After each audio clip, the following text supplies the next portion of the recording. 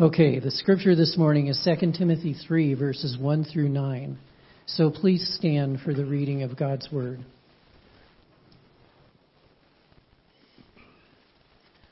But mark this, there will be terrible times in the last days. People will be lovers of themselves, lovers of money, boastful, proud, abusive, disobedient to their parents, ungrateful, unholy, without love, unforgiving, slanderous, without self-control, brutal, not lovers of good, treacherous, rash, conceited, lovers of pleasure rather than lovers of God, having a form of godliness, but denying its power. Have nothing to do with them. They are the kind who worm their way into homes and gain control over weak-willed women, who are loaded down with sins and are swayed by all kinds of evil desires, always learning, but never able to acknowledge the truth. Just as Jannes and Jambres opposed Moses, so also these men oppose the truth, men of depraved minds, who, as far as faith is concerned, are rejected. But they will not get very far, because, as in the case of those men, their folly will be clear to everyone. The word of the Lord. Well, I hope you feel encouraged after that.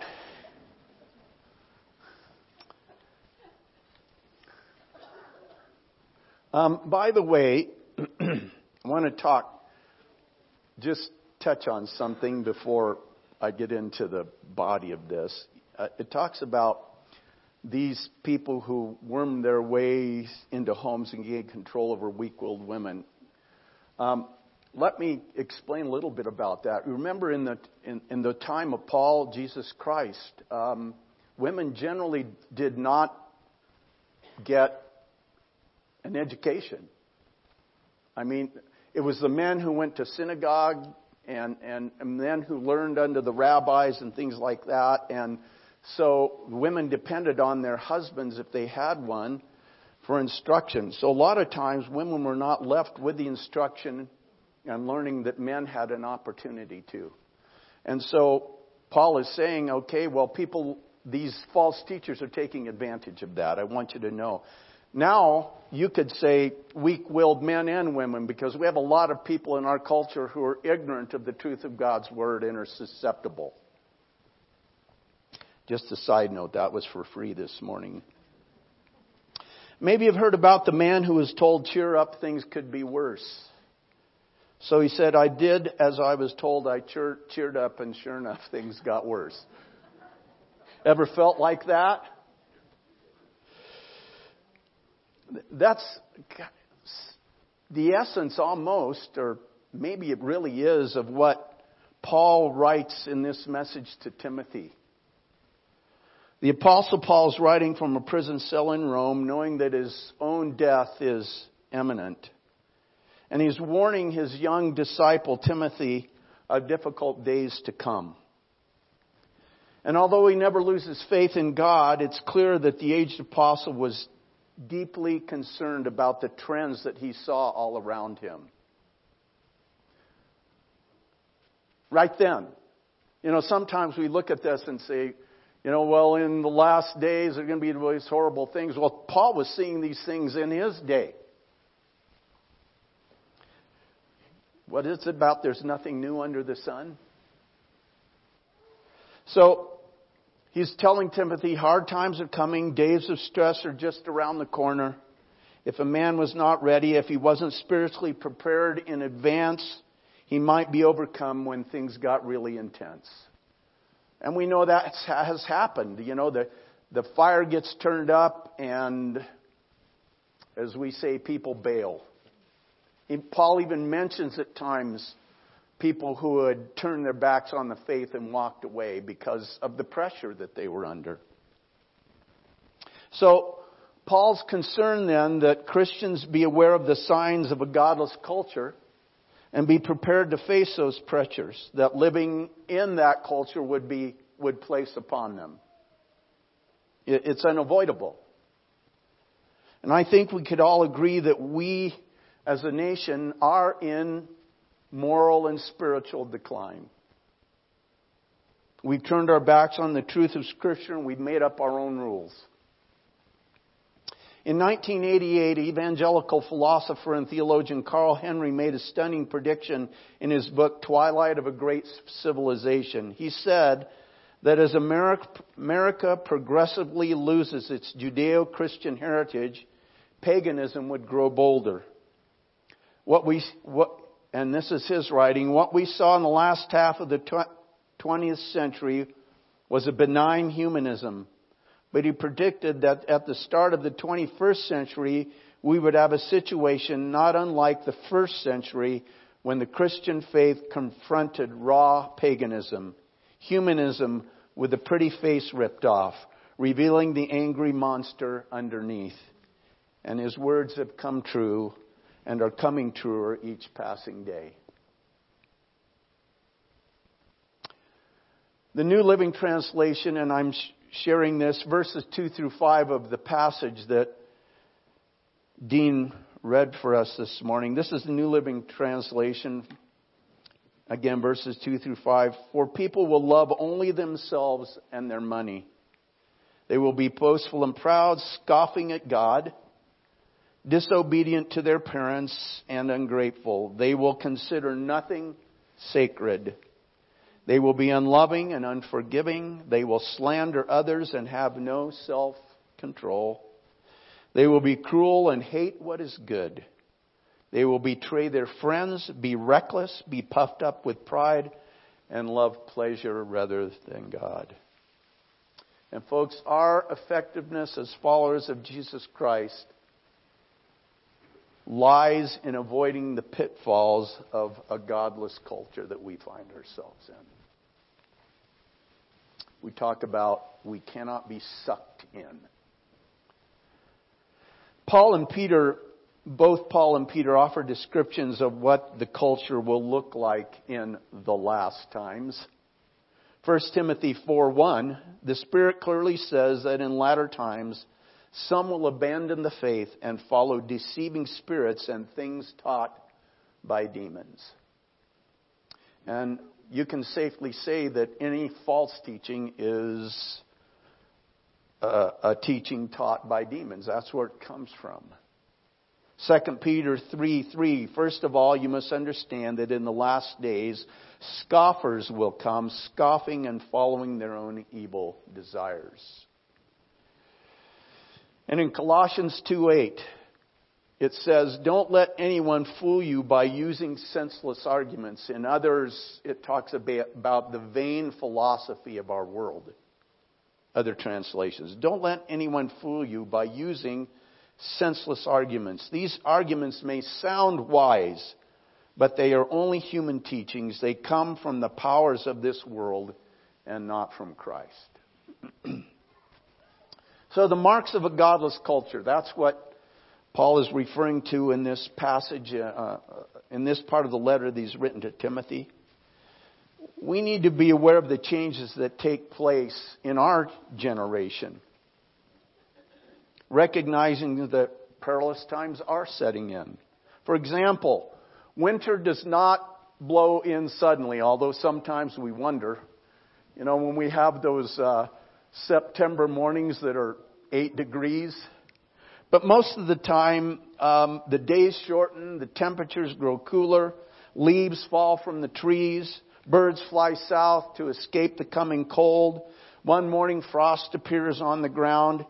It's God's warning to His creation. The carefree days of summer are over. Winter is coming. The signs of coming winter. Be prepared, for difficult days are ahead. And in the same way, living in the last days means being prepared to endure perilous, difficult, dangerous times. Ray Stedman, commenting on our text today, said this: so when I read that passage of Scripture, even as a boy, I was aware that this passage was taken by many to predict the last days of the church. But I was unaware that many similar times had come into human history during the course of the 2,000 years since the first appearing of our Lord. Many people take the phrase, these last days, to refer to the time just before Christ's return. But the biblical usage of that phrase indicates that it refers to the whole period of time between the first coming of our Lord and His second coming. In other words, for 2,000 years, we've been living in the last days. And even Paul and Peter, when they lived, thought that Jesus would be returning any time. See, they were living in the last, we've been living in the last days ever since. In the account in Acts chapter 2, we read that on the day of Pentecost, Peter quoted the prophecy of Joel in which the prophet said that in the last days God would pour out His Spirit upon all flesh. That, Peter said, was beginning to be fulfilled on the day of Pentecost almost 2,000 years ago. The first words of the book of Hebrews are, in many and various ways, God spoke of old to our fathers by the prophets, but in these last days He has spoken to us by His Son. So it is clear from that the last days is a period which has now grown to 2,000 years duration. It's a lot of last days, isn't it? But remember that the Scripture also tells us that with God, a day is 1,000 years and 1,000 years is a day. The Apostle Paul is saying that within this extended period of time there will come repetitive cycles of distress, times of stress, perilous times, when all the conditions which he describes with these chilling words will be evidenced. There have been other times in history when it's looked like this. Maybe not as bad, maybe worse. I don't know. I wasn't there. So as we look back through human history during these last 2,000 years, we can see how true that is. Again and again in our Western world, we have had periods of relative peace and prosperity, only to have them interrupted by these terrible times of stress and agony that repeatedly have come into human affairs.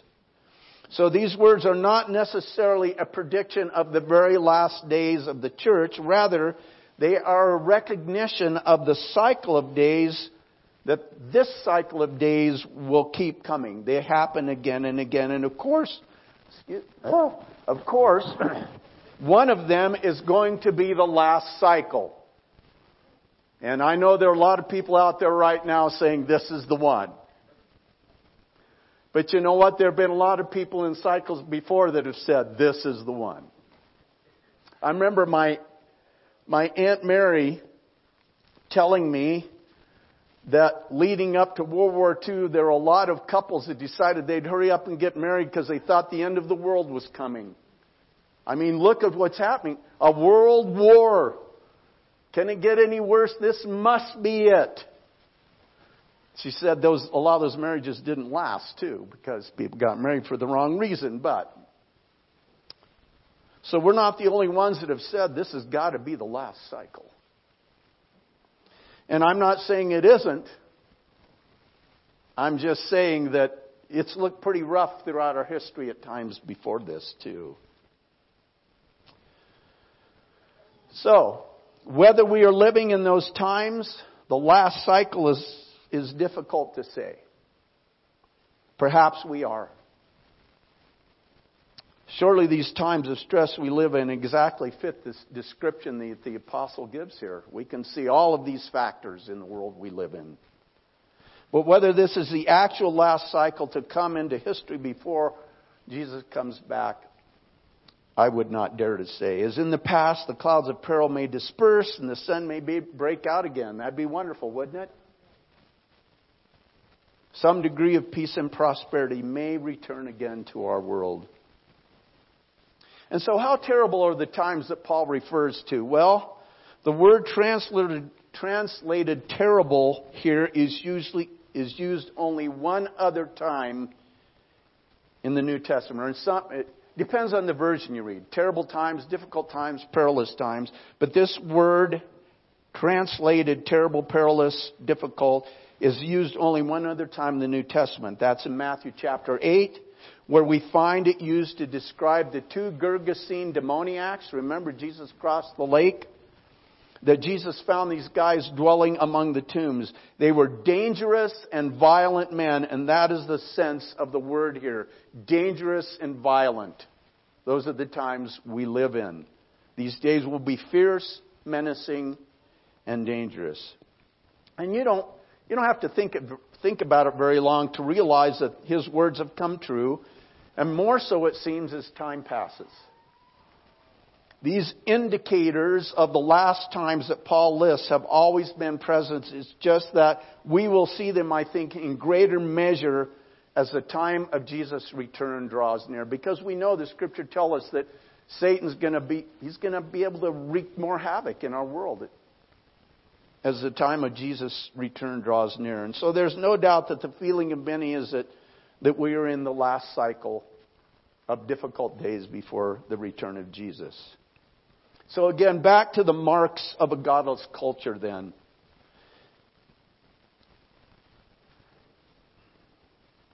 And by the way, when it says a godless culture, it doesn't mean there aren't gods. In fact, there are way too many of them. Small g gods, gods we have made up. The creations in the hearts and minds of men. You know, the prophet Isaiah talks sometimes about how crazy it is that someone would go out and take a log and carve an idol out of it, and it can't stand up on its own, so he has to prop it up.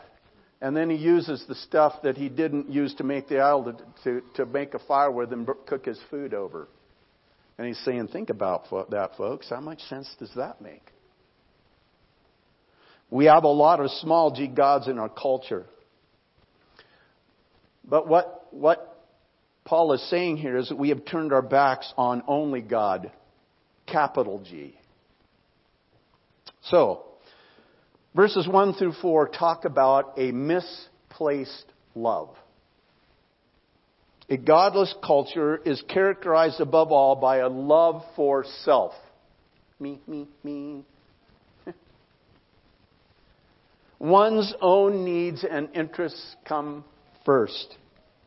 The emphasis is upon, and we hear this all the time, the rights of the individual.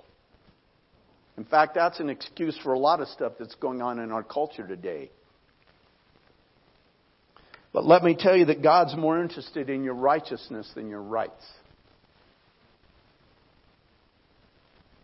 So it's a love of self, and what happens then is we become... because we love self, we desire things that will make us happy or feel better or make life more enjoyable for us. So we become lovers of money.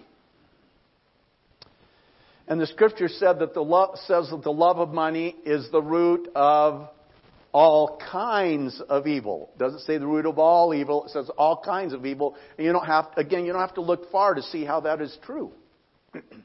The desire to have money, and oftentimes the power that goes with us, leads to all kinds of terrible stuff. And it happens all over our planet. You know, we used to talk about these, corrupt governments in other countries. Well, it's kind of tough to talk about corrupt governments in other countries. We've cut up because we've had our own issues here for a long time. But, we'd say, well, look how deprived and poor these people are, because the people at the top, they're skimming everything. It doesn't go down the line. It's the love of money. And we see the truth of that every day in the world we live in. Not just our world here, but around our planet. Well, we also become lovers of pleasure, it says, rather than God. What will make me happy? For a minute, or 5 or 10 or an hour or a few days, and what's happened is we put the emphasis on happiness instead of joy, haven't we? Joy can be an outward expression, but that's all that happy is. It's a surface thing. Joy is a subsurface. It goes down deep. It's what holds you strong when circumstances around you aren't happy. Right? I remember we were at our daughter's home early in December, and we went to their church, and the pastor was talking about that old song, "I got the joy, joy, joy, joy down in my heart." Remember that? Got the peace that passes understanding down in my heart. So the problem is that with that is that's where we want to keep it, and we forget to let it out sometimes. Holy Spirit, stay down in my heart. I don't want you to spill out or anything and do something crazy.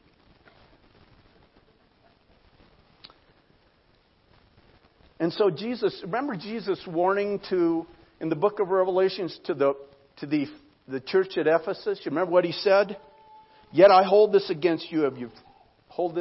You have forsaken your first love." It's a love for self.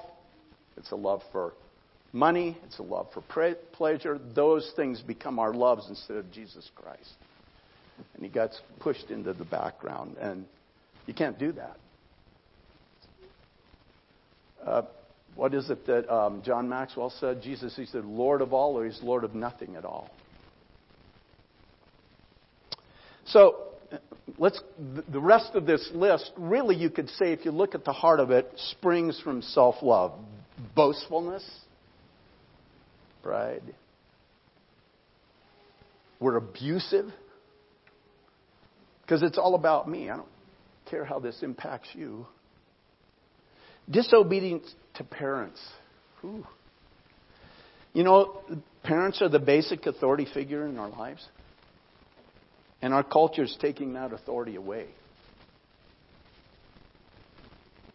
Ungrateful. You owe me. God owes me. I deserve this. And what happens then is we're not grateful. We don't thank God because, hey, I deserve this. I don't thank you because, hey, I deserve this. Unholy. Begins in the heart, doesn't it? That's where holiness is. That's where unholiness is. It's in the heart. And just as holiness should reveal itself in our behavior, unholiness reveals itself in our behavior as well. Amen? Without love. We talk much about love in our culture. We throw that word around like paint slopped on a wall by some of these artists that, you know, you've seen those things. And it sells for 10 grand. You know what I'm talking about? That's kind of how we throw... But we don't understand what God's talking about when He talks about love. See, our love is conditional. It's based on what you do for me. How you perform. It's conditional. Our definition of love is flawed. And so, you know, in the Greek culture there were, I think, actually 4 words for love, and I forget one of them. But agape love, agapao is what they called it. It's like God loves us. It's unconditional. And then there's the phileo, which is the brotherly love, which that's a nice thing, but it has its limits. And then there was eros, which is kind of that sexual attraction, easily becomes lust kind of love. And unfortunately, I think we kind of put a lot of emphasis on that one in our culture, and I think we see it all around us. Without love, we've got what we call love, but it isn't what God calls love. Unforgiving.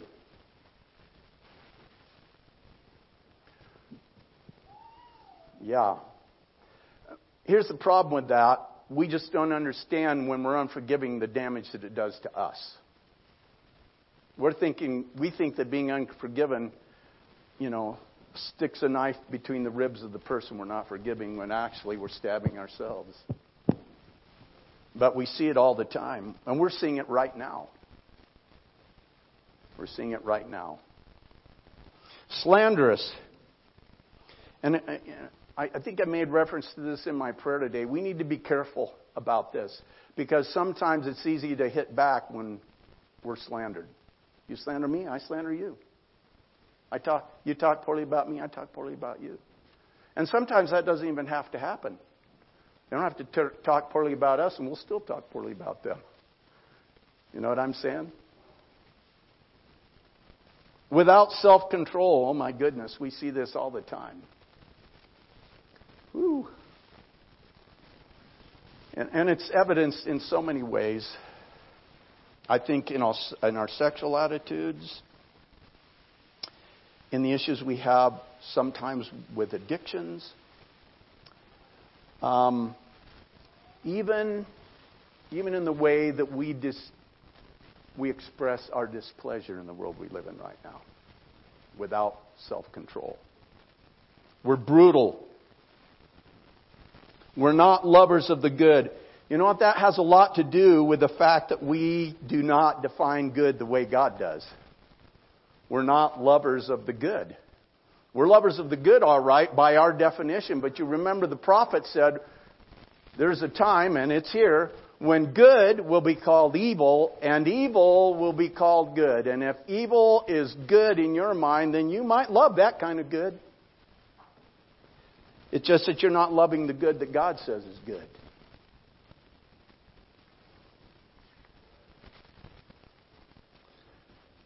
Isaiah 5:20, woe to those who call evil good and good evil, who put darkness for light and light for darkness, who put bitter for sweet and sweet for bitter. We're treacherous.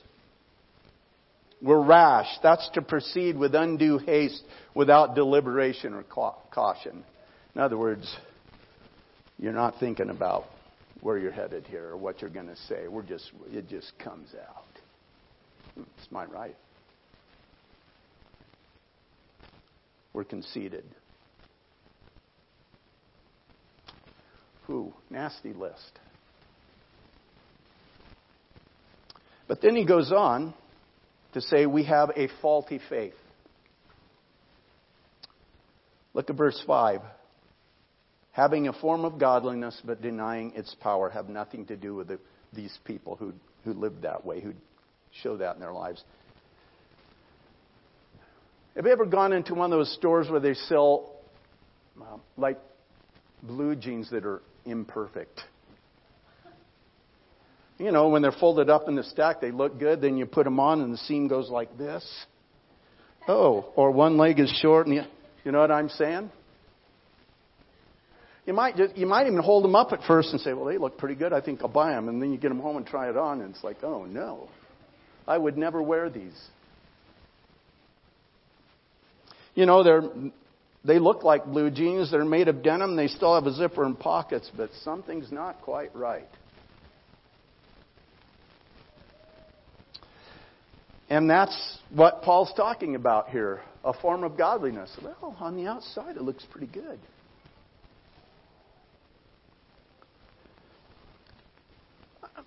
I'm going to talk about two different concerns here. First of all is empty Christianity that results in playing church.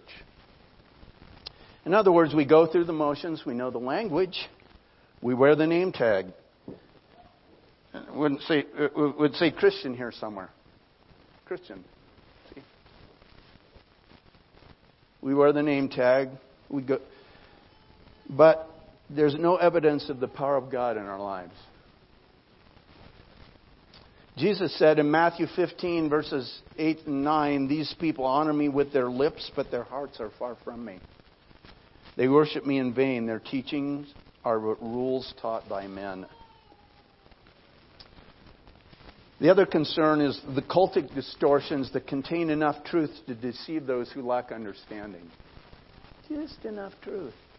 You know, that's kind of what Satan tried to pull on Jesus. The problem was he was dealing with the author of the Scripture. Oh, can't fool him. Cultic distortions that contain enough truth to deceive those who lack understanding. Knowing a little bit of the truth is like knowing a little bit of karate. You have just enough knowledge to go out and get yourself hurt. Right, Dean?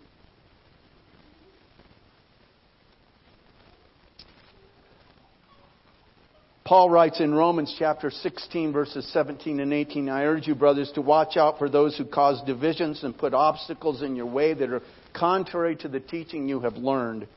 Keep away from them, for such people are not serving our Lord Jesus Christ, but their own appetites. By smooth talk and flattery, they deceive the minds of naive people. And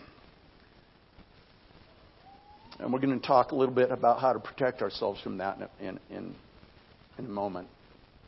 Then finally, a rejected truth. That's verses 6 through 9. Those are the kind who worm their ways into homes and gain control. They're swayed by evil desires, always learning but never able to acknowledge the truth. Just as Jannes and Jambres opposed Moses, so also these men oppose the truth. Men of depraved minds who, as far as the faith is concerned, are rejected. But don't worry, they're not going to get far. Paul says, a godless culture is characterized by the denial of truth as absolute and acceptance of truth as relative. In other words, it changes. Or, your truth's not my truth not your truth. I get confused. In The Pursuit of God, A.W. Tozer writes about the distinction between scribes and prophets in one of his chapters. He says that a scribe is one who studies and recites to others what he is reading. He may not understand it, acknowledge the truth of it, or allow it to transform his life. A prophet, on the other hand, is telling others of his first-hand encounter of experiencing God and being in His presence. It's life-changing and leads others into the same experience and acknowledgement of the truth. Romans 1:25 tells us, and again, Paul, I think, is dealing with the kind of culture that he speaks of here in 2 Timothy chapter 3. They exchanged the truth of God for a lie and worshipped and served created things rather than the Creator, who is forever praised. Amen. In 2 Timothy chapter 4, verses 3 and 4, for a time is coming when people will no longer listen to right teaching. They will follow their own desires and look for teachers who will tell them whatever they want to hear. They will reject the truth and follow strange myths. Oh my goodness. How many of those are there out there? Like, there are many roads to heaven. That's a good one. We talked about the health, wealth, and prosperity gospel.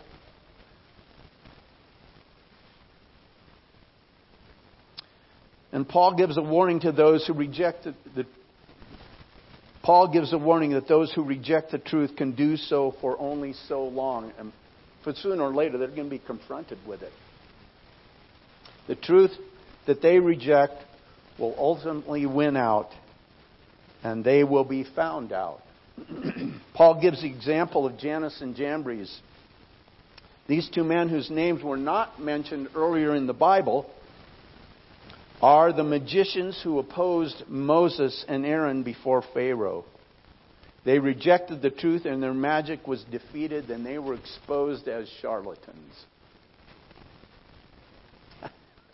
We've been reading through that in our year-long Bible, Moses. And, there was a few tricks that they could replicate. Did you remember that? There are a few tricks they could replicate. Demonic power, it's able to do a few things out there. But then God started... Oh, by the way, I think I've told you this before. Did you know every one of the plagues flew in the face of one of the Egyptian gods? Here's what the Egyptian god will protect you from, and here's what God did, and that Egyptian god was proven to be false, not real. So, these guys with their demonic influence and power were able to do a few things, but then God started doing things, and it's like they were left, we're in trouble now. And that's what he's saying here. The magicians who opposed Moses and Aaron before Pharaoh, they rejected the truth and their magic was defeated and they were exposed. And that's going to be true with anyone who's preaching a false gospel. Even in our culture today, they will be exposed. So, all these things that Paul talks about, how do we avoid the pitfalls? Well, number one, we maintain our relationship with Jesus. That begins with obedience. Jesus said in John chapter 14, verse 23, anyone who loves me will obey my teaching. My Father will love them and He will come to them and make our home. We will come to them and make our home with them. We have to maintain our relationship with Jesus. And by the way, that doesn't happen by wearing a crucifix around your neck or saying God bless you. Or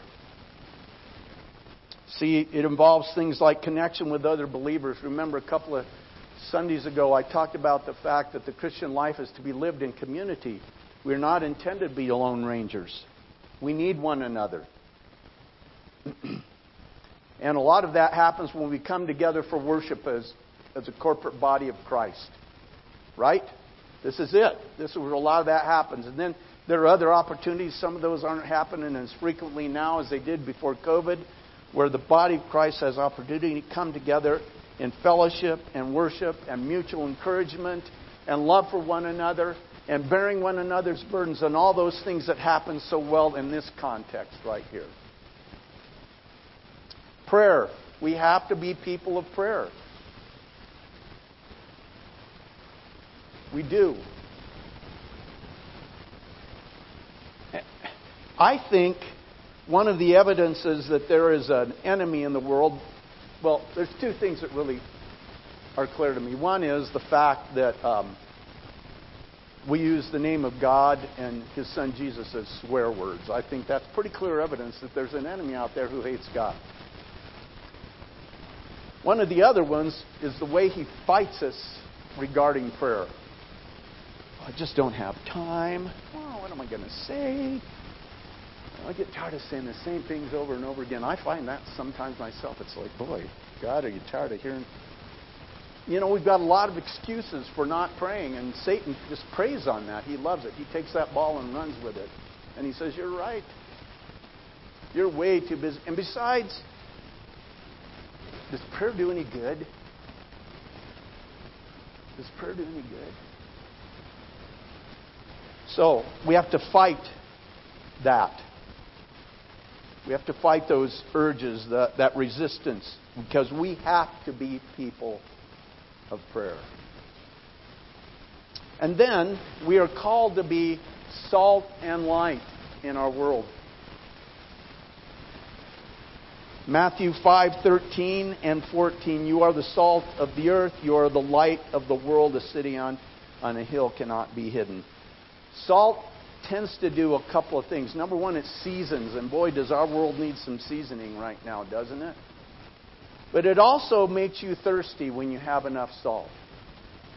And hopefully the lives we live before others make people thirsty to know the Jesus that we know.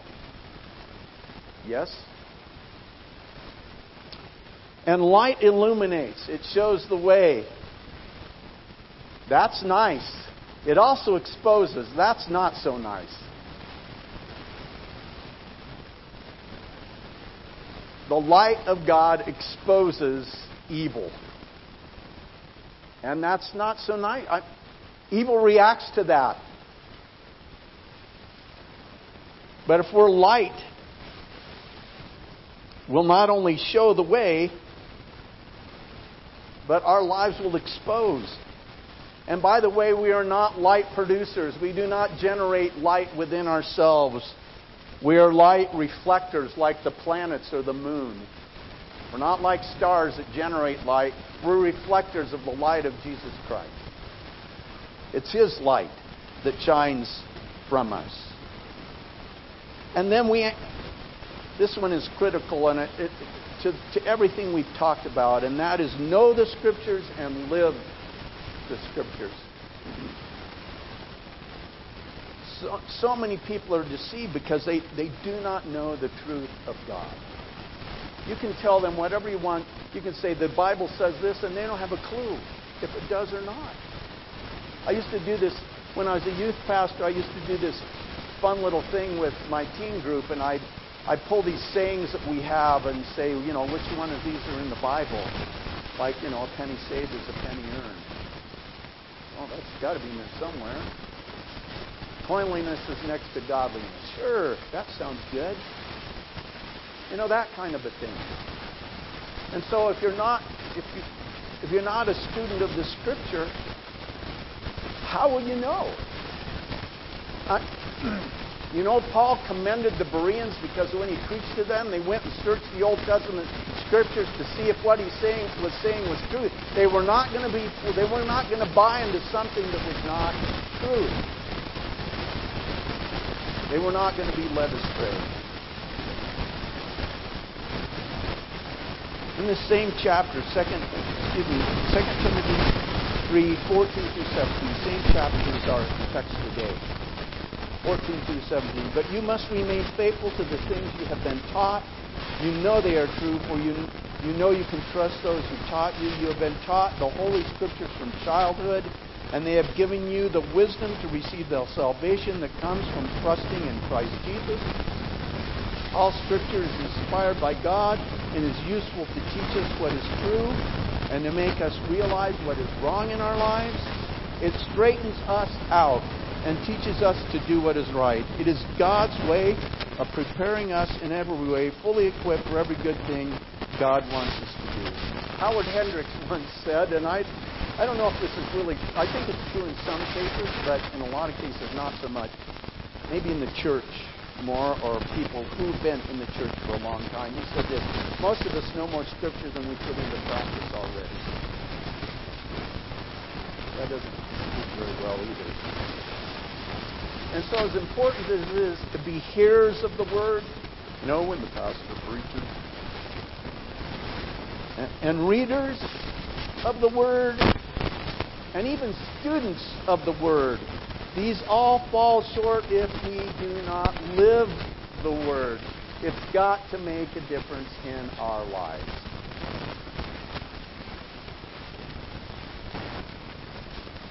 Philippians, previous chapter 2, verses 14 and 15. Do all you have to do without grumbling or arguing, so that you may be God's children, blameless, sincere, and wholesome, living in a warped and diseased world and shining like lights in a dark place, for you hold in your hands the very word of life.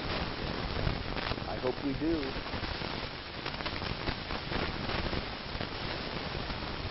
And so as nasty as all of this sounds, let me remind you of what Jesus said. Because this is a note we need to finish on today, and that's this. I have told you these things so that in me you may have peace. In this world you will have trouble. You take that one to the bank. But take heart. With all this nasty list of stuff, take heart. I have overcome the world. That's being certain of the body of Christ in him. Let's pray.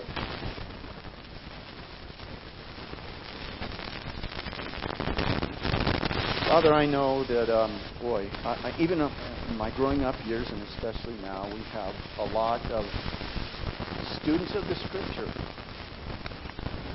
who are looking at things like we have looked at today, these marks of godly culture today. This is it. We're right on the edge. Jesus will be back any day now. That may be true. I don't know. Because people were saying that back in the 60s, 70s. I remember reading that book, 88 Reasons Why Jesus Will Come in 1988. Oh, it sounded so good, and here we are. And the point is, I think, for us is to take heed of what Paul says in this passage as he wrote to Timothy. You need to have your antennas up. You need to know that these things are going to be happening. But don't be defeated by them. Don't buy into them. Don't let the world sway you. Don't let the world mold you into its culture. We're called to live differently. We're to be salt. We're to be light. We're to maintain, work out our salvation in the Spirit with fear and trembling. We're to work on a relationship with Jesus. Stand on the truth that we know is truth. To know the Scripture and to live the Scripture. Because we can know the Scripture by heart. We can quote it chapters at a time. But Father, if it doesn't make a difference in our lives, then it's empty and it's meaningless to us. Oh, that we would be your people.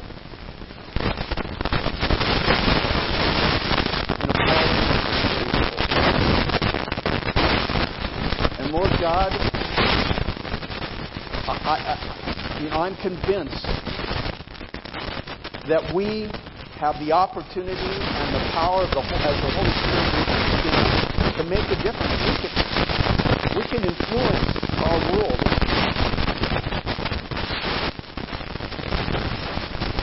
We can be the ones, Father, who, as your Holy Spirit works through us, have such impact that